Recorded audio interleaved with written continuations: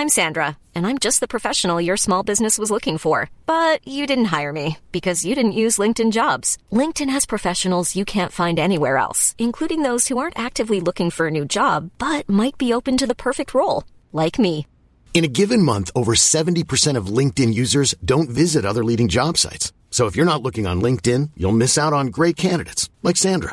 Start hiring professionals like a professional. Post your free job on linkedin.com/people today. Planning for your next trip?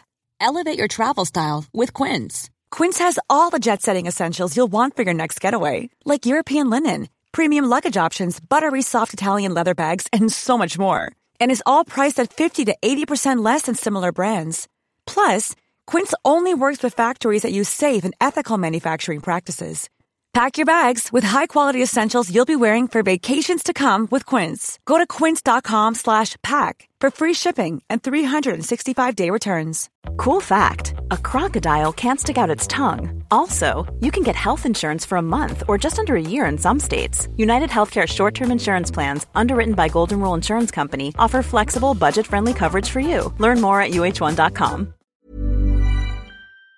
The truth is the most convincing story that maps onto reality, and that's why the central narrative is falling apart. Right now in the United States, people should not be walking around with masks. We must see the central narrative for the fiction that it is. We are Americans. While elections are sometimes messy, this was a secure election. The founders began the fight for human liberty and self-governance, and it's up to us to finish the job. I tell you what, we are in a truth emergency right now. This is the end game.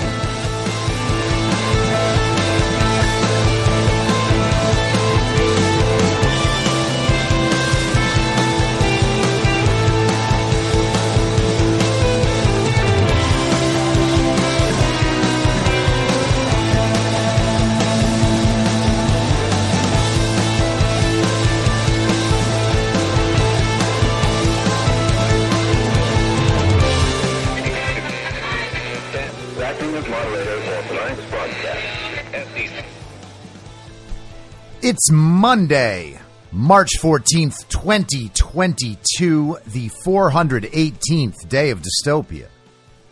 I'm your moderator, Chris Paul. Let's be reasonable. I hope you all had a fantastic weekend. Personally, I was more social this weekend than I've been in a while. There was a lot going on, birthday parties and concerts and dinners and whatnot. So I did some of that stuff that I don't do a whole lot anymore. And I was in some groups with, let's say, mixed opinions. A person I have known for years, the other night, when I said, "Hey, buddy, you gotta understand you're actually supporting real Nazis right now, right?" He said, "That's a Fox News talking point." A Fox News talking point. And of course, calling things Fox News talking points is a Democrat talking point. Those of us on the America First side don't really watch Fox News. I think that liberals, people who are still this uninformed after 2 years, really only believe that there's Fox on one side and MSNBC on the other side, and that those two cable news networks, both parts of the same mainstream media, and both always pitching the central narrative, that represents like the totality of views in the world. And it's funny to accuse someone like me of repeating Fox News talking points, knowing how far ahead all of us are when it comes to the position in any given narrative with what's happening in the mainstream. It's literally impossible for me to repeat Fox News talking points because their talking points arrive like 4 months after we've all discussed everything. And anybody who is familiar with how the flow of information works on our side, but also just in general, would know that the source of all this information is us. It's the broad internet community. I don't mean me in particular. I mean all of us who are doing the work to get and analyze and spread information. And the more we get eyes on that information, the more that information spreads. The more that information spreads, the more it bubbles up into the central narrative. And then outlets like Fox and MSNBC are forced to address the stuff coming from us. So to imagine that the things that I say that disagree with the central narrative are somehow Fox News talking points is madness. And it was especially disturbing because this person is a relatively successful person, a talent manager who's worked for many years. But I got the Fox News talking points argument. I got the Zelensky is Jewish, so there can't be Nazis in Ukraine argument. That makes absolutely no sense.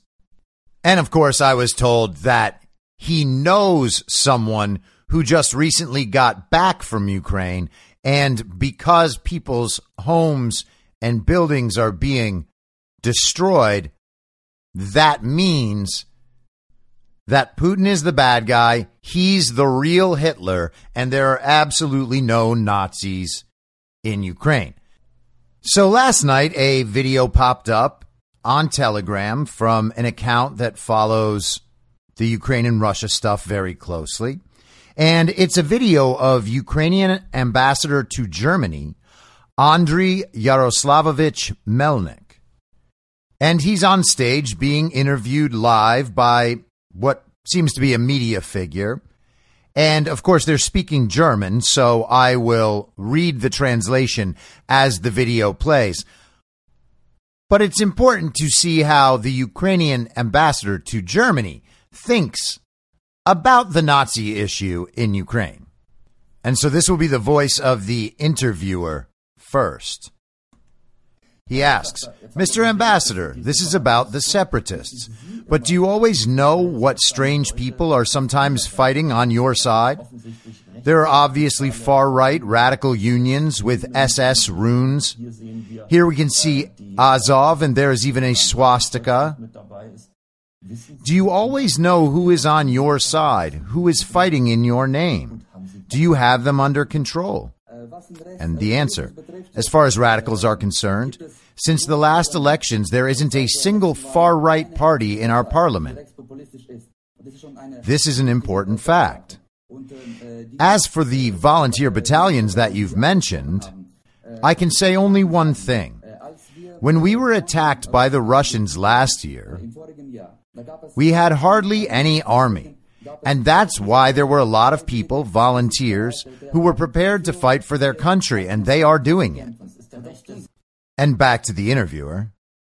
The right sector and those we've seen in the photo, the Azov army, there are thousands of fighters. It's not just a couple of stragglers. And the answer from Melnik.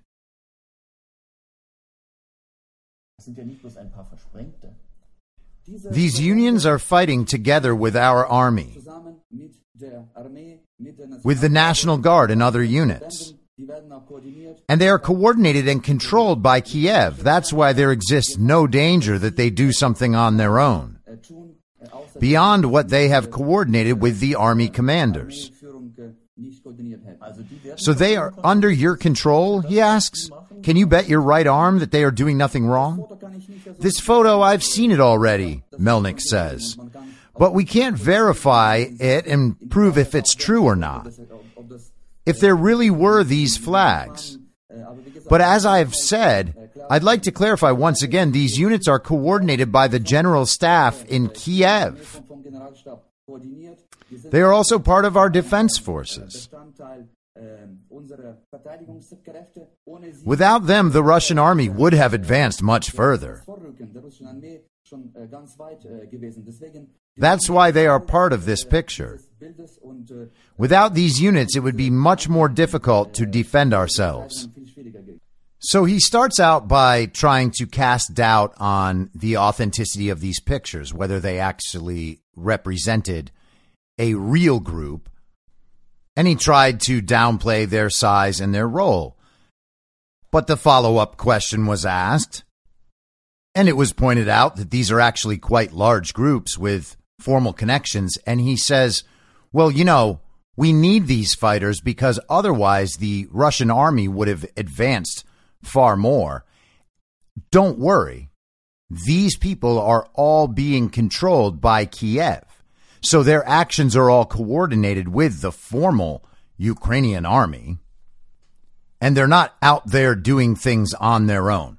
They're not just Nazis being Nazis. They're Nazis being good Ukrainian soldiers, which should be a rather stunning admission for the Ukrainian ambassador to Germany to make.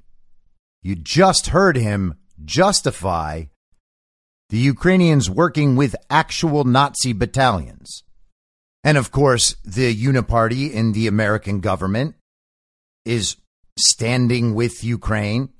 They're wearing their little Ukrainian flag lapel pins. They're wearing yellow and blue jackets on the Sunday shows. And all the Americans who cannot let go of the central narrative are posting their support for Ukraine on Instagram. But there's no way that you can separate support for Ukraine in their resistance to the Russian special military operation without directly supporting and rationalizing and justifying the presence of actual Nazi battalions working with the Ukrainian army. They're just the same thing. That would be like in America if the American government, the American military, started directing the operations of a KKK militia, for instance. Or let's say supporting Antifa. And as far as Fox News talking points go, I don't think that I am repeating one by pointing out what the Ukrainian ambassador to Germany actually said. Because, of course, it's not a Fox News talking point. It is just true. And it is actually true on the left, too, and the leftist media admits it. There was a funny headline going around this morning from an article published Thursday in the communist propaganda rag Salon. This is by Medea Benjamin and Nicholas J.S. Davies. The headline is, "Are there really neo-Nazis fighting for Ukraine?" Well, yes, but it's a long story. No, Putin didn't wage war to denazify Ukraine, but that nation's shadowy far-right militias are big trouble. Oh, yes, the far right. It's incredible that they don't see the obvious breakdowns in coherent logic already. So, you know that there are neo-Nazis in the army of the country you're saying you support. Got it.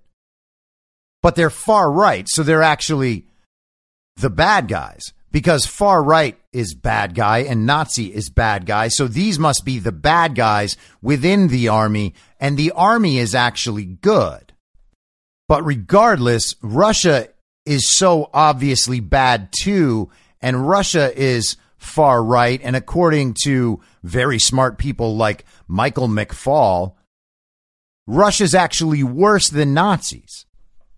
And once you claim something is worse than Nazis, then it's okay to work with Nazis. Because you pull the old switcheroo, and then the Nazis just become a necessary evil that we'll just deal with down the road at some point. From the article, Russian President Vladimir Putin has claimed that he ordered the invasion of Ukraine to denazify its government, while Western officials, such as former U.S. Ambassador to Moscow, Michael McFaul, have called this pure propaganda, insisting, quote, "There are no Nazis in Ukraine." In the context of the Russian invasion, the post-2014 Ukrainian government's problematic relations with extreme right-wing groups and neo-Nazi parties has become an incendiary element on both sides of the propaganda war, with Russia exaggerating it as a pretext for war and the West trying to sweep it under the carpet. You got that? So, yes, we are hiding the fact that we are working with Nazis. But it's just as big a problem that the Russians are making a big deal out of this whole Nazi thing. And because we're saying that Putin is exaggerating the Nazi problem in Ukraine, then the Nazi problem in Ukraine isn't really a Nazi problem. It's just a Nazi issue. The reality behind the propaganda is that the West and its Ukrainian allies have opportunistically exploited and empowered the extreme right in Ukraine, first to pull off the 2014 coup and then by directing it to fight separatists in eastern Ukraine. And far from denazifying Ukraine, the Russian invasion is likely to further empower Ukrainian and international neo-Nazis as it attracts fighters from around the world and provides them with weapons, military training, and the combat experience that many of them are hungry for. And of course, our Congress and our illegitimate president are trying to send more financial aid over to Ukraine that will be funneled into their militias. At least in part. So we are essentially incentivizing Nazis from around the world to gather in Ukraine and join the other Nazis. But we still must remember that the Nazi problem is just not a big deal. Ukraine's neo-Nazi Svoboda Party and its founders, Ole Tyahnybok and Andrei Parubi, played leading roles in the U.S.-backed coup in February 2014. Assistant Secretary of State Victoria Nuland and U.S. Ambassador Jeffrey Pyatt mentioned Tyahnybok as one of the leaders they were working with in their infamous leaked phone call before the coup, even as they tried to exclude him from an official position in the post-coup government. Okay, so Victoria Nuland, the woman who admitted in the Senate the other day that the U.S. does have biolabs in Ukraine and that whatever's in them would be very dangerous if it were to fall into the Russian hands, into the wrong hands. That woman was recorded in this leaked phone call from 2014. She was orchestrating the coup and deciding who would take over, who would be propped up as the puppet president in Ukraine once the coup was completed successfully. And they were working with neo-Nazi groups during that coup. And members of these groups took official positions in the newly formed Ukrainian government. But they tried to exclude them. So they used the Nazis for what they needed. And then they tried to say, hey, guys, well, you can't be in the government. And then they were like, yes, we can. And they said, okay, well, thank you for helping us with the coup. As formerly peaceful protests in Kiev gave way to pitched battles with police and violent armed marches to try to break through police barricades and reach the parliament building, Svoboda members and the newly formed right sector militia, led by Dmytro Yarosh, battled police, spearheaded marches, and raided a police armory for weapons. By mid-February 2014, these men with guns were the de facto leaders of the Maidan movement. We will never know what kind of political transition peaceful protests alone might have produced in Ukraine, or how different the new government would have been if a peaceful political process had been allowed to take its course without interference by the U.S. or violent right-wing extremists. Well, great point, Salon, but I think we could probably guess. Actual peaceful protests don't cause coups.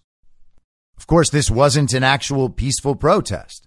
It was an organized color revolution, as they have staged in many other countries around the world, including in America. And you can see the similarities in tactics between what happened in Ukraine in 2014 and what we've been seeing for the last 2 years in America.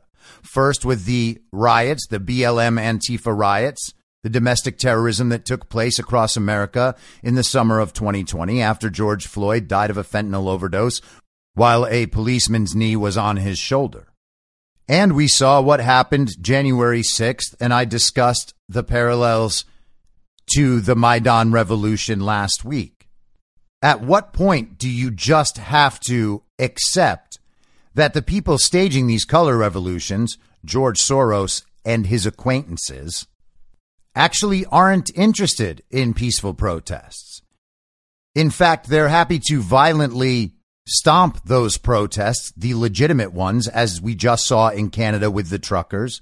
They're happy to infiltrate those protests. They're happy to undermine those protests. And they're happy to make those protests look like the other side, the protesting side, are the ones causing the violence. And in every instance, the actual violence coming from their side is excused and justified.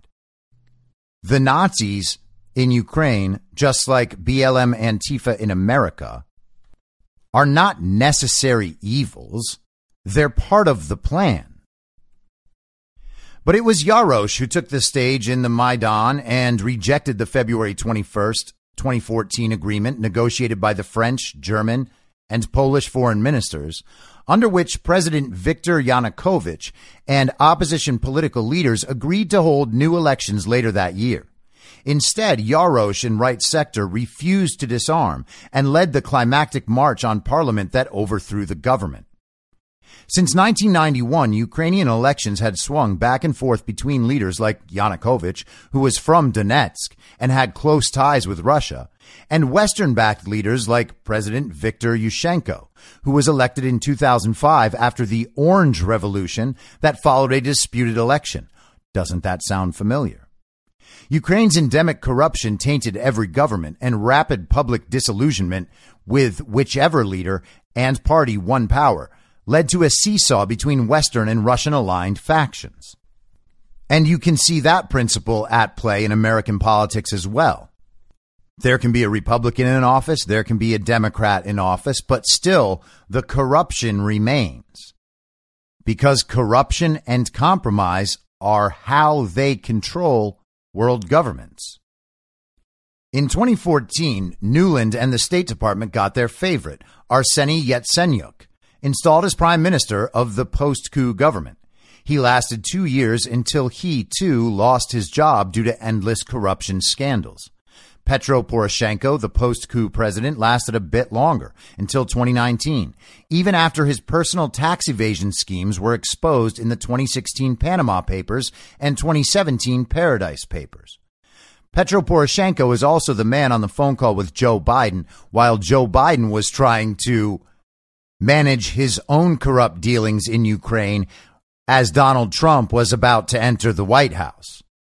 And Poroshenko is also the guy who has become a mainstream media celebrity because he's basically coming out of retirement and putting on bulletproof vests and looking very military.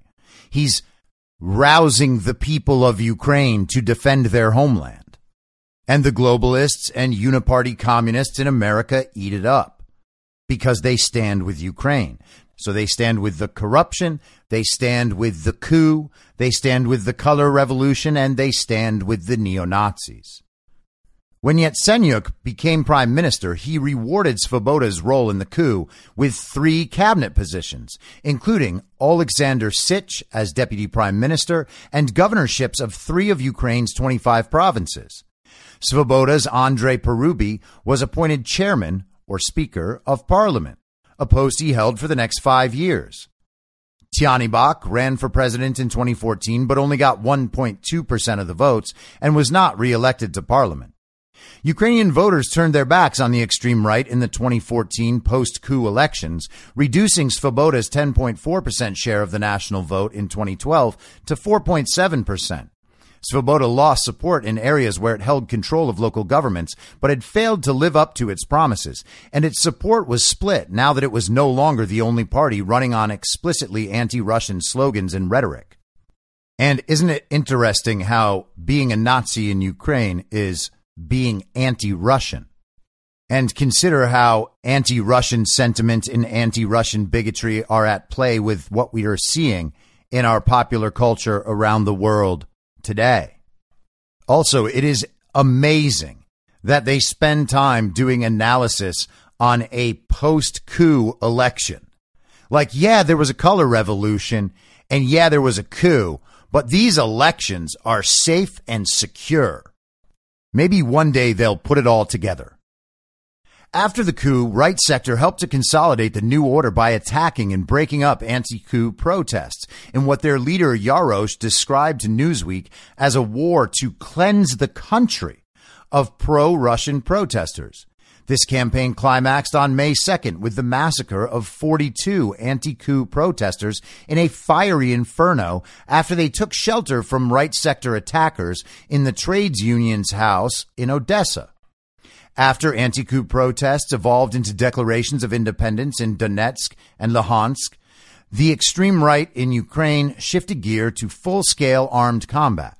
The Ukrainian military had little enthusiasm for fighting its own people, so the government formed new National Guard units to do so. Right sector formed a battalion, and neo-Nazis also dominated the Azov battalion, which was founded by Andrei Beletsky, an avowed white supremacist who claimed that Ukraine's national purpose was to rid the country of Jews and other inferior races. It was the Azov battalion that led the post-coup government's assault on the self-declared republics and retook the city of Mariupol from separatist forces. The Minsk II agreement in 2015 ended the worst fighting and set up a buffer zone around the breakaway republics, but a low-intensity civil war continued.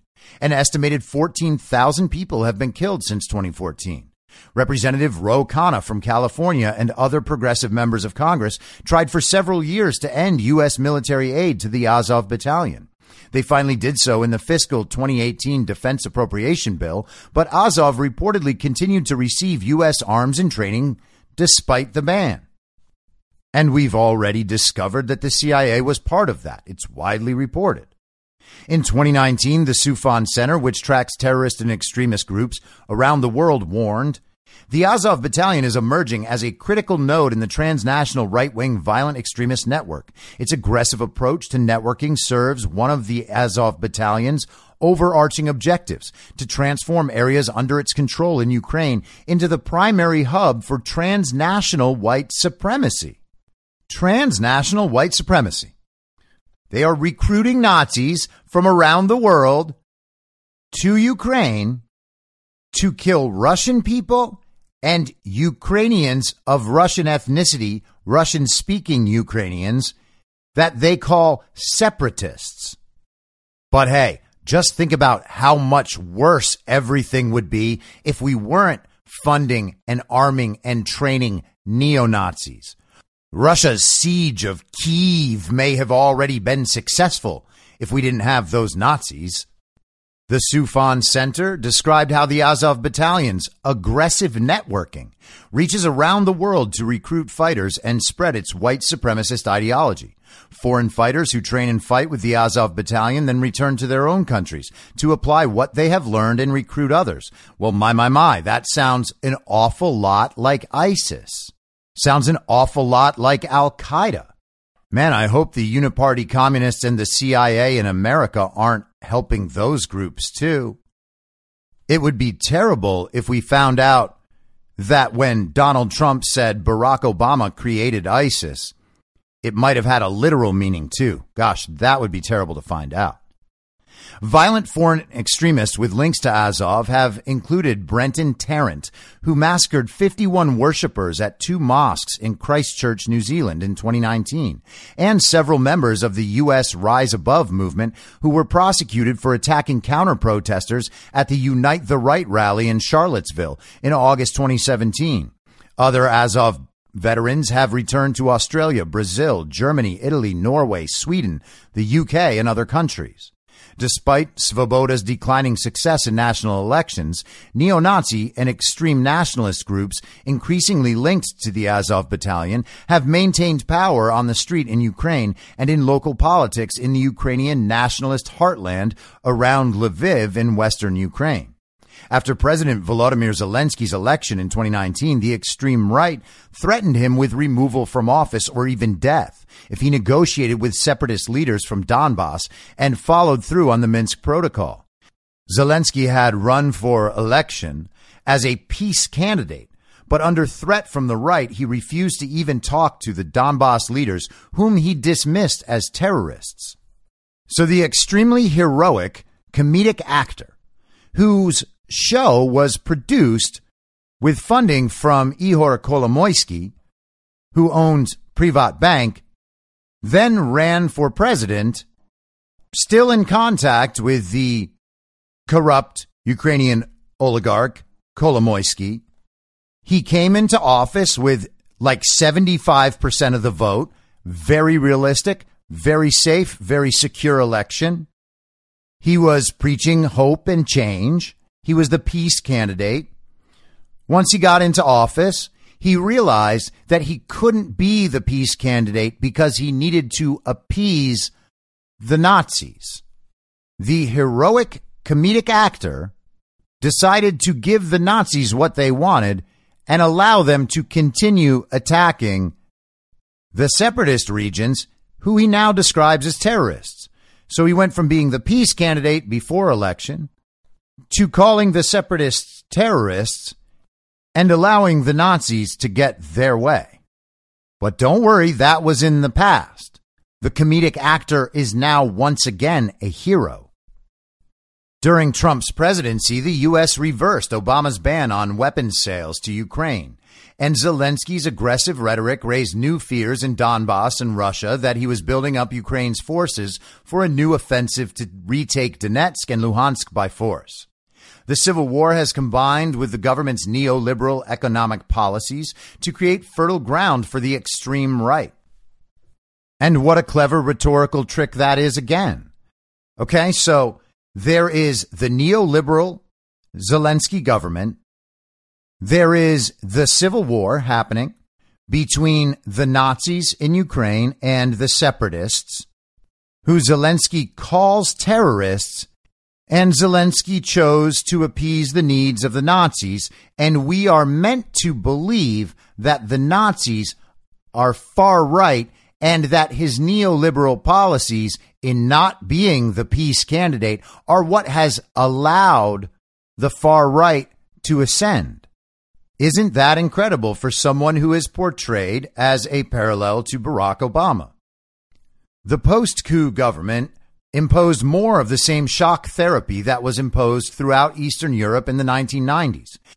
Ukraine received a $40 billion International Monetary Fund bailout and, as part of the deal, privatized 342 state-owned enterprises, reduced public sector employment by 20%, along with salary and pension cuts, privatized healthcare, and disinvested in public education, closing 60% of its universities. Sounds like the comedic actor is doing a good job. Thanks, International Monetary Fund. You fixed Ukraine. Coupled with Ukraine's endemic corruption, these policies led to the looting of state assets by the corrupt ruling class and to falling living standards and austerity measures for everybody else. The post-coup government upheld Poland as its model, but the reality was closer to Boris Yeltsin's Russia of the 1990s. After a nearly 25% fall in GDP between 2012 and 2016, Ukraine is still the poorest country in Europe. As elsewhere, the failures of neoliberalism have fueled the rise of right-wing extremism and racism. And now the war with Russia promises to provide thousands of alienated young men from around the world with military training and combat experience, which they can then take home to terrorize their own countries. Now, this is super far left communist salon. Okay?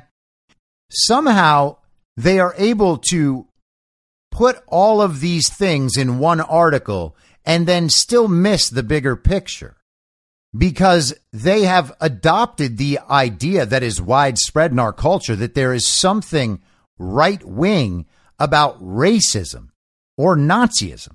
There's nothing right wing about either of those. And we can see it in action in our own country. The left creates racism literally by making every single thing in the world about race while pretending to solve all of the problems of race around the country and demanding the votes of ethnic minorities. If you don't vote for Joe Biden, you ain't black. The failures of neoliberalism, the failure is that of collectivist ideologies that intentionally divides groups of people in order to take power. The failure is in the globalist order in the first place. It's not neoliberalism and we would be saved with Salon's brand of progressive communism. The problem is with this secular utopian thinking, the scientific materialism, the collectivist ideologies. that lead to the same place always. They will always lead to hatred and racism and division. No one gets so free and autonomous that they become a Nazi.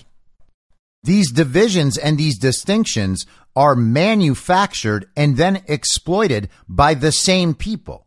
And this has happened in every place that communism has been tried, including now the global version of it. And just to finish off this article here, the Soufan Center has compared the Azov Battalion's international networking strategy to that of Al-Qaeda and ISIS. U.S. and NATO support for the Azov Battalion poses similar risks as their support for Al-Qaeda-linked groups in Syria 10 years ago. Wait, when Barack Obama was president. Wow. Those chickens quickly came home to roost when they spawned ISIS and turned decisively against their Western backers. Right now, Ukrainians are united in their resistance to Russia's invasion, but we should not be surprised when the U.S. alliance with neo-Nazi proxy forces in Ukraine, including the infusion of billions of dollars in sophisticated weapons, results in similarly violent and destructive blowback. So that is the far-left propaganda rag salon, and not, apparently, a Fox News talking point. So why, after years and years of perpetual wokeness, is it now okay for the media to ignore the fact that our American taxpayer money, quote unquote, I mean, really, it's money that they create from nothing and then decide that the American population must work as slaves until all that money is paid off. That is really what's happening. But let's call it taxpayer money. Our taxpayer money is going to fund and train Nazis. And not only does the media not care, they are denying it because they stand to benefit the global order that they are there to be a mouthpiece for, stands to benefit from what these Nazis are doing in Ukraine. While Hollywood actors and influencers clap right along before turning back and calling Trump supporters Nazis. Now, this is going to seem like I'm switching subjects without a segue, but if you follow me here, I think that you will find this is just a really long and subtle segue. There is a piece from over the weekend in Uncovered DC by Daniel Bobinski. The headline is your governor a marionette for the World Economic Forum? And I'm going to skip down toward the end of this article. The section heading, Must States Bow Down? One might think that states have a right to say no to the World Economic Forum. However, if we look at the National Governors Association's partnership with the World Economic Forum, we see they have an agreement. Isn't it interesting that nearly every state, save for South Dakota, where Governor Kristi Noem doesn't play ball with the National Governors Association, had nearly an identical reaction to the COVID pandemic? All other things being equal, states have the right to say no. But in addition to our nation's governors having an allegiance to the World Economic Forum through the NGA, pretty much every state has accepted ARPA money, the American Rescue Plan Act of 2021. And as the saying goes, with shekels come shackles. Lo and behold, lots of federal strings appear to be tied to accepting ARPA money, such as encouraging vaccination and compliance with CDC regulations. It is my opinion that whatever edicts come out of the World Economic Forum or through its collaborative arm, the World Health Organization, and its marionettes, the FDA, NIH, and CDC, those decrees should have zero authority over Americans. Each state is and should be a sovereign state, and the person serving as the state's chief executive officer should be acting on behalf of self-governance and liberty for each citizen, not serving as a marionette for the elite. To bring about independence, many constitutional conservatives will need to get elected at the most basic levels of each state's government and push back against the ever-encroaching tentacles of the deep state and the World Economic Forum. And so what's being highlighted here is a centralization of state government policy that is, in some sense, separate from the federal government. I'm not saying the federal government is not equally involved with the World Economic Forum, but this National Governors Association, they have an arrangement with the World Economic Forum, and it just so happens that all of these governors around the nation implemented similar or the same policies in response to COVID. Masks, lockdowns, vaccine mandates, vaccine encouragement, determining some businesses are essential and others are not, banning certain kinds of businesses, making all sorts of businesses follow ridiculous anti-scientific rules to be allowed to remain open. And after 2 years, we can all see what has come of all that. None of these strategies helped at all. They did not save lives, and they caused great harm. And they did all this on behalf of a centralized organization that was telling them what they must do. Now, how and why does the World Economic Forum have such power? That should be an important question, right? I mean, it's easy to say that the World Economic Forum is responsible for XYZ, and certainly that much is true. But how does it happen, and why does everyone go along with it? Well, the first answer is obviously that the humans who are representing, for instance, the National Governors Association and the various governors around the nation who are on board with that agenda, well, they're all being personally incentivized in one way or another, or it's a matter of compromise, corruption and compromise. They work together. Generally speaking, they'll have some sort of information that could ruin the life and the reputation of the politician or the business leader or whoever it is. The politician becomes aware that that compromising material is out there, and so now they can be blackmailed. But it doesn't have to be all bad. You don't have to simply live in fear. They'll enrich you while they blackmail you. They'll reward you so that you want to keep doing what they say. It's not just a punishment. It's the carrot and the stick.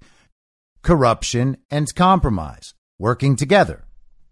So let's see what the World Economic Forum wants out of the National Governors Association. This is a press release from July 12, 2018. The National Governors Association and the World Economic Forum announced new partnership. This is from nga.org, the National Governors Association website. Today, the National Governors Association is announcing a new partnership with the World Economic Forum Center for the Fourth Industrial Revolution to identify and implement policies promoting technological innovation. NGA's Technology Policy Office, NGA Future, will work with the WEF Center to host policymaker workshops on emerging innovations at the 2018 NGA Summer Meeting and in the fall at the center's San Francisco headquarters. These workshops will create awareness about new technologies and identify relevant policy actions at the state level. NGA is very excited about the new opportunities sparked by this collaboration. This new partnership will provide governors and key staff with expert advice on the best ways for states to prepare for future innovation, said Scott Pattison, NGA CEO and Executive Director. Isn't that an interesting turn of phrase? To prepare for future innovation. And of course, this is the long-term plan to move us into the Great Reset society. And it basically includes torturing the citizens of each state to make them behave differently. If they don't want you to drive, they don't merely advertise electric cars. They increase the price of gas. They reduce downtown parking by putting up racks for city bikes or reshaping the sidewalks out into the street, getting rid of the parking lane, or they'll make certain spots only for electric vehicles. They will raise the price of parking. They'll raise the price of parking tickets. And so you decide, well, it's not really worth driving downtown anymore. I guess I'll just take Uber. And then they put all sorts of rules and regulations into Uber and start raising the prices and raising the prices and raising the prices until you can't go anywhere at all. But all of that is in service of future innovation. And the governors, who swore an oath to the Constitution and to the people, Well, they have to follow the rules that they agreed to follow, which means you have to follow the rules that they agreed to follow. Is it legal or constitutional? Absolutely not. But nobody's there to stop them. We literally have our governors coordinated by a foreign body of the most powerful people in the world. And we're supposed to think that all of this is somehow just legitimate government. These are the people putting our election systems in place, and they are serving a higher power than the people of the United States. The World Economic Forum's work through the center is perfectly aligned with the goals of my chairman's initiative, Ahead of the Curve Innovation Governors, said Nevada Governor Brian Sandoval, chairman of the National Governors Association. I am certain that the senator's partnership with the NGA will prove to be of incredible benefit to both organizations as we all look toward the future of technology policy. Where in that is the benefit to the people? Well, it doesn't exist. The purpose is to benefit both organizations, because the more powerful they become, the more they get their way. The partnership between NGA and the center recognizes the rapid growth of technological advancement and affirms the critical role of states in facilitating innovation in the coming years. Both organizations anticipate a fruitful relationship, bringing together policymakers and scientific experts to produce effective regulatory frameworks for future technologies. They will decide everything, and you'll like it.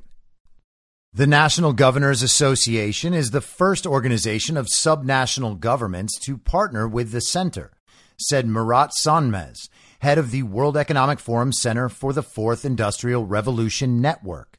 We are looking forward to working with the association. How great! Not only are they working with national governments, now they're working with subnational governments. Global communist infiltration works best when you cover all the bases. This partnership is just the latest of several NGA initiatives designed to prepare governors for future innovations in everything, from artificial intelligence to self-driving cars. And it attaches links for more information. So the organization that uses technology to control populations is now working with state governors to implement the technology to control populations. And of course, the vaccine passports will be a big part of that.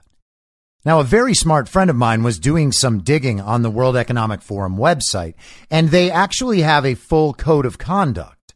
And it's very interesting. Let's hear what Klaus Schwab has to say about it. Dear colleagues, today I am incredibly proud of what we have achieved collectively at the Forum. From our humble beginning in 1971, when we were a small group of people focused on our mission to improve the state of the world through multi-stakeholder interactions, we've come a long way.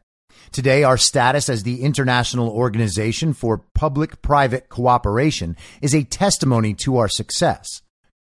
Ah, yes, the rise of fascism. The cornerstone of our great achievement has been our team spirit and impeccable reputation, which continue to inspire trust in our constituents and remain true to our vision. Over the years, while we've achieved several milestones, we've grown significantly and our team now exceeds 600 bright individuals.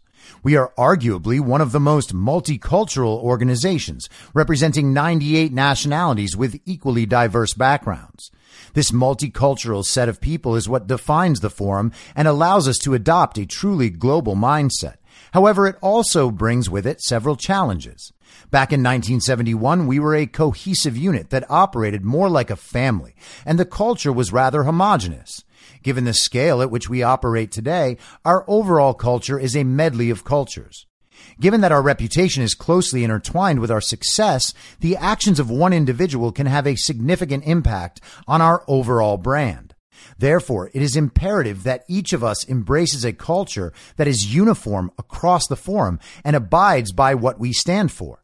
This code of conduct is a set of guiding principles that will ensure we conduct ourselves appropriately, not only with internal stakeholders, but also with external stakeholders, fostering a culture that is truly representative of the Forum. It is the responsibility of each of us to ensure that we embrace it and also have the courage to speak up when anything appears to breach this code. I thank you for your wholehearted support of this initiative and the conviction that we will shape an organization that lives and works in the spirit of one forum. So essentially, everybody has to act the same way, and there's going to be a system so that people can speak up when any member is not acting the right way. And here are the core principles. The forum adheres to the principles of independence, impartiality, moral integrity, and intellectual integrity. These principles are of the utmost importance to the safeguarding of the forum's mission, reputation, and status. It's important to note that they are not talking about individual independence, individual impartiality, individual moral integrity, individual intellectual integrity. They're talking about the rules that are created that everyone must follow so that the organization can project those ideals.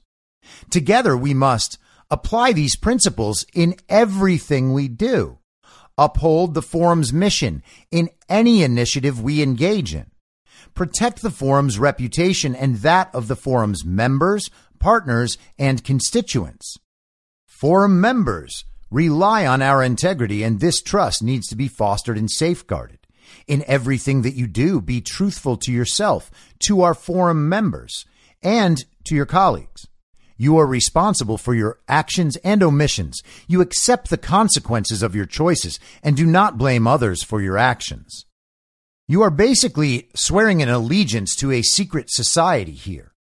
And they go into potential conflicts of interest that could interfere with the forum's mission. They go into intellectual property, noting that the forum will own the intellectual property you create during the course of your duties with the forum. And you have to assume that that means if you are a member, your intellectual property becomes their intellectual property. And then they have some interesting social media guidelines. And it's worth having a look at those. The following guidelines will help you understand your responsibilities to the forum when you interact in those public networks. Be transparent. Even when you communicate as an individual, people could perceive you to be speaking on behalf of the forum. The forum is independent, impartial, and nonpartisan. You are not expected to be without opinions, but to manage them in a professional and responsible manner. You should leave people in no doubt that you represent yourself and do so respectfully. Live the forum's core principles and mission. The forum prides itself on its mission and commitment to improving the state of the world. When engaging in any social media or online network, try to add value. Judge your contributions in light of the forum's mission. Protect confidential information and relationships. Online posts, tweets, and conversations are not private.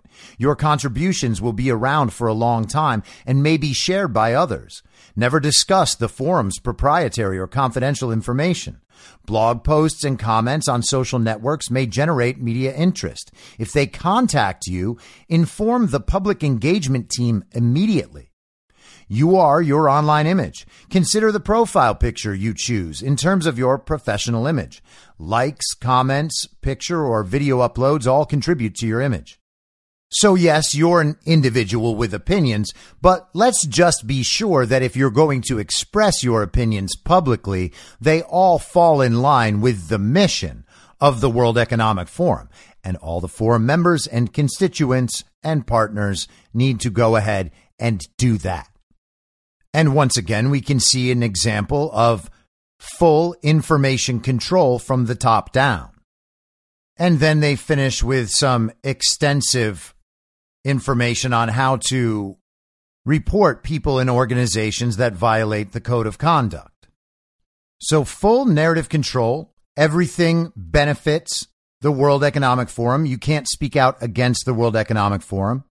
You can't violate their code of conduct in any way, or else you are subject to reporting and penalties. And just with the fact that the National Governors Association is partnered with the World Economic Forum might give you some indication about how dangerous something like this could be. But it actually gets worse when you go in and begin to look at their partners. They have hundreds, maybe 1,000 corporate partners, and a lot of them are names that you're familiar with. Adobe, Apple, Amazon, AstraZeneca, Alibaba, Mitt Romney's former company, Bain, Bank of America, Barclays, Bayer, BlackRock, Blackstone Group, Bloomberg, Boeing, Brightstar Capital, ByteDance. We're only on the B's, and I am reading 1 out of every 20 of them. The Carlyle Group, Cantor Fitzgerald, Chevron, Cisco, Citibank, Cloudflare, Condé Nast, Credit Suisse, CVS. And of course you have Meta and Moderna and Pfizer and Johnson & Johnson and JP Morgan and the New York Times and NBC News, the Nielsen Ratings Company, the New York Stock Exchange, the NASDAQ. It just goes on and on and on and on and on. Any major organization, any transnational organization, the corporations that run seemingly everything we do in life these days, all of them are partners of the World Economic Forum. And what does that mean when you begin to consider, for instance, the communications about the vaccine? What does it mean for the communications regarding the Russia special military operation in Ukraine? Especially with the understanding that the interests they're protecting in Ukraine are the interests of the global communists, the interests of the World Economic Forum. They're not protecting the Ukrainian people because Vladimir Putin, by and large, is not attacking the Ukrainian people. He is attacking the global communists in Ukraine and their Nazi armies. And now my slow playing segue will begin to make sense. An article caught my eye this weekend, and it's a report in the Daily Mail about executions in Saudi Arabia.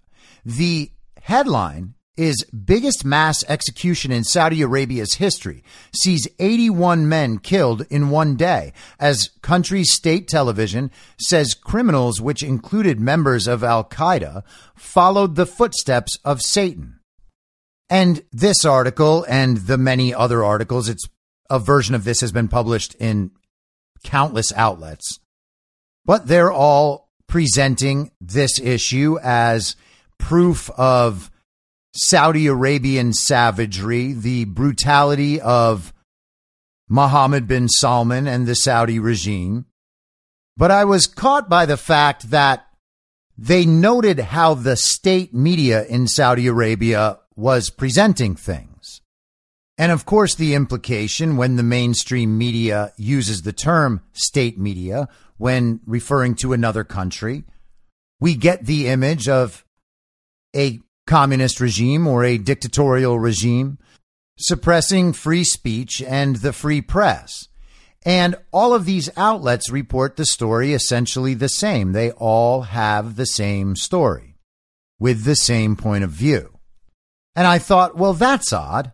We know that all of these major media companies, at least in the United States, are owned by the same 6 people or organizations, and they all align on their narrative almost exactly. So it's kind of funny when they are calling other outlets state media to us.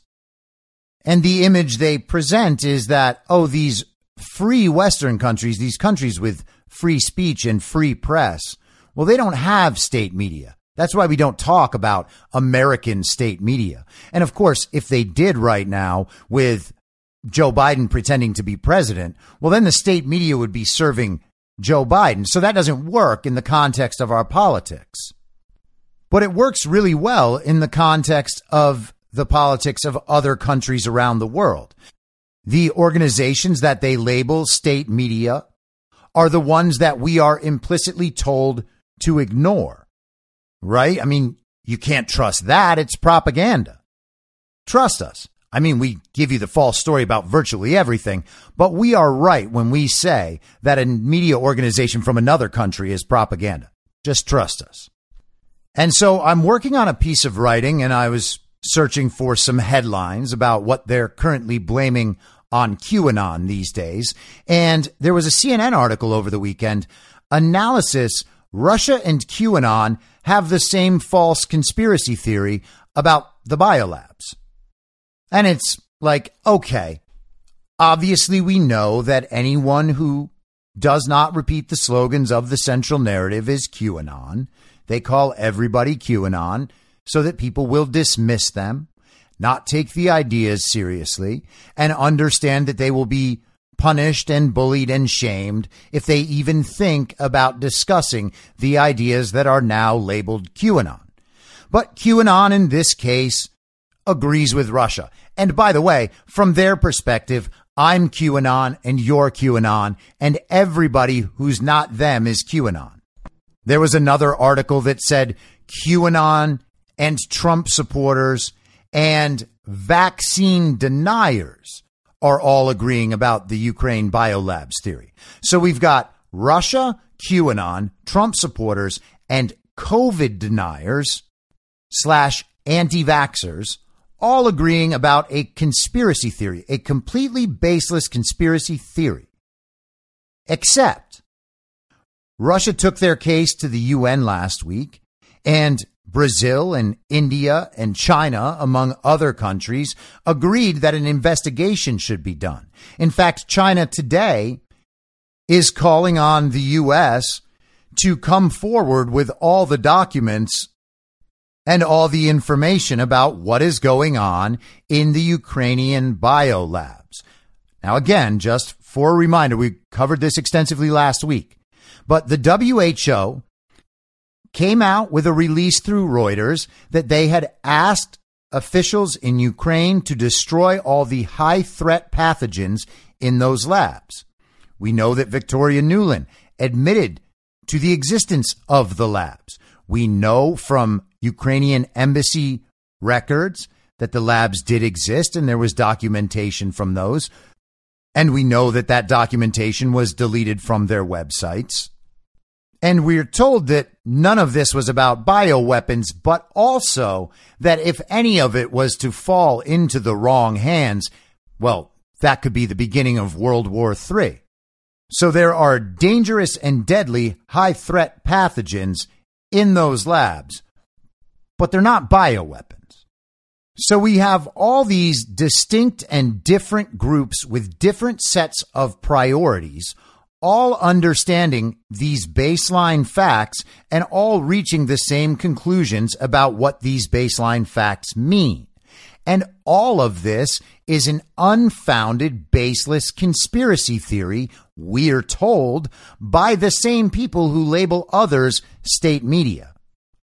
We also know that all of those organizations that call everything a conspiracy theory have some level of formal organization, not only among themselves in media conglomerates, but also with the World Economic Forum. And they are always on the same page in their messaging about virtually everything. On the other hand, we have, as I said, distinct groups with different sets of priorities. Now, among those two classes, right, the centralized media operation that we know is controlled and that we are told is controlled, they work together and they don't hide it. In fact, they're proud of their partnerships. So that's on one side. And then on the other side, we have everybody from normal citizens who don't believe the central narrative, right? We got the QAnons, the very, very dangerous QAnons. We have Trump supporters. We have vaccine deniers. But then we also have the governments of Brazil and India and Russia and China. And we have an actual trail of actual facts. So how is it that we, in this case, and I put myself on that other side, obviously, how is it possible that we could be creating a false story that is coordinated through all these distinct groups with different priorities? We just all agree to the same propaganda? Americans who are concerned about protecting their freedom are actually working not only on Russia's behalf, right? We're all Vladimir Putin's stooges, but we're also doing it for Brazil's benefit or India's benefit or China's benefit. Is that what we're meant to believe? And all of the evidence that they try to hide actually does exist and would lead any informed and reasonable person to the exact same conclusions we reach. That thing, that's the state media, that's the propaganda operation? Well, of course not. There's no way to project a false story worldwide that is agreed to by a whole bunch of parties whose priorities are in direct opposition to one another and whose priorities most people are unaware of. People aren't concerned about the COVID vaccines because they're doing the work of Brazil and India. They're concerned about the problems with the vaccines because there are problems with the vaccines. And the documentation of that is endless. And the number of reported problems is skyrocketing right now as the documents that Pfizer and the FDA have finally released are being poured through. It looks worse for the vaccines and the vaccine companies every day. And on the other side, we have a constant effort to protect all of these things. And that effort is highly coordinated. They are all saying the same things. And they're saying all those things with almost no factual basis in reality that their claims can actually attach to, which is why they never provide any support for their claims. What we have is an almost entirely false story that does not map onto reality at all. And yet they all stick to it. If everyone is always telling the truth, then you don't need any coordination for distinct parties with different priorities to arrive at the same conclusions. It happens naturally as people just observe reality and analyze it and come to conclusions about what it all means. And you place that in opposition to a story that isn't even internally coherent in any way. All of these story elements that they rely on to create the narratives are fungible. The Nazis were bad, and now they're good. Nothing changed morally. The facts on the ground didn't change. The only fact that changed is what the media needs us to believe in the moment. So they'll tell us the Nazis are a necessary evil for a little while, and then after the situation winds down, they'll do all the repair on the narrative about how actually it was really bad that we participated with the Nazis, or it'll be how necessary the Nazis were in preserving the global order. But they'll all be taken care of because there were some war crimes. We're going to punish some leader of some extremist group, and they'll say, yes, Nazis were bad the whole time. We can't believe this Nazi leader directed his men to do all these things that we funded and trained them and armed them to do. Because the narrative doesn't need to be true. It never needs to be true. It only needs to be useful. And the true and false parts of each individual element, they don't matter at all. They'll just switch them out or they'll spin them in a different way. It is absolutely only and obviously a propaganda network. You can see the organization behind it. You can see the coordination behind it. And the idea that we are conspiracy theorists while they are actually conspiring to propagandize the world is utterly insane. And that, my friends, is how your neighbors, your friends, your family are supporting actual Nazis in a military engagement they don't know the first thing about. They are scraping the bottom at this point. And I would say it's sad. I would say that it saddens me that their heads are going to explode. But it's been 2 years, and they have not questioned any of their beliefs. They have not questioned the media. They have gone along with every single cause and every single issue that they're told to go along with. They do not believe anything true. That's how we got here. This is the product of propaganda and censorship. I'll be back tomorrow at the same reasonable time on the same reasonable podcast network. I don't have a network. Masks and lockdowns don't work. They lied to you about a pandemic, and Joe Biden will never be president. In my mind, that's the end game. Thanks for listening. If you'd like to follow what I'm reading and thinking throughout the day, you can do that by downloading the Telegram Messenger app and going to t.me/I'm your moderator. On social media, you can follow me on Truth Social, Getter, and Gab at I'm your moderator. I also have channels on Rumble and BitChute. If you'd like to follow the writing, you can find me at imyourmoderator.substack.com. The merch site is cancelcouture.com, or go direct shop.spreadshirt.com/cancel-couture. If you'd like to support the podcast financially, the best place to do that is Ko-Fi. Go to ko-fi.com/I'm your moderator. And all of these details will appear in the show notes with each episode. I'll see you soon down on the range.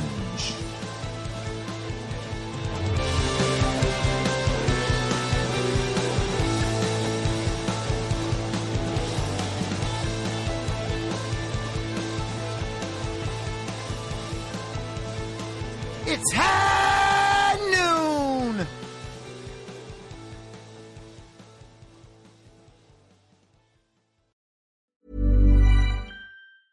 Ever catch yourself eating the same flavorless dinner 3 days in a row? Dreaming of something better? Well, HelloFresh is your guilt-free dream come true, baby. It's me, Keke Palmer. Let's wake up those taste buds with hot, juicy pecan-crusted chicken or garlic butter shrimp scampi. Hello Fresh. Stop dreaming of all the delicious possibilities and dig in at HelloFresh.com. Let's get this dinner party started.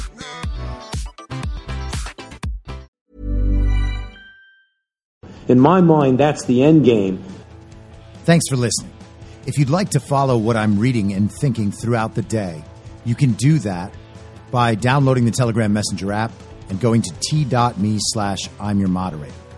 On social media, you can follow me on Truth Social, Getter, and Gab at I'm your moderator. I also have channels on Rumble and BitChute. If you'd like to follow the writing, you can find me at imyourmoderator.substack.com. The merch site is cancelcouture.com, or go direct shop.spreadshirt.com/cancel-couture. If you'd like to support the podcast financially, the best place to do that is Ko-Fi. Go to ko-fi.com/I'm your moderator. And all of these details will appear in the show notes with each episode. I'll see you soon down on the range.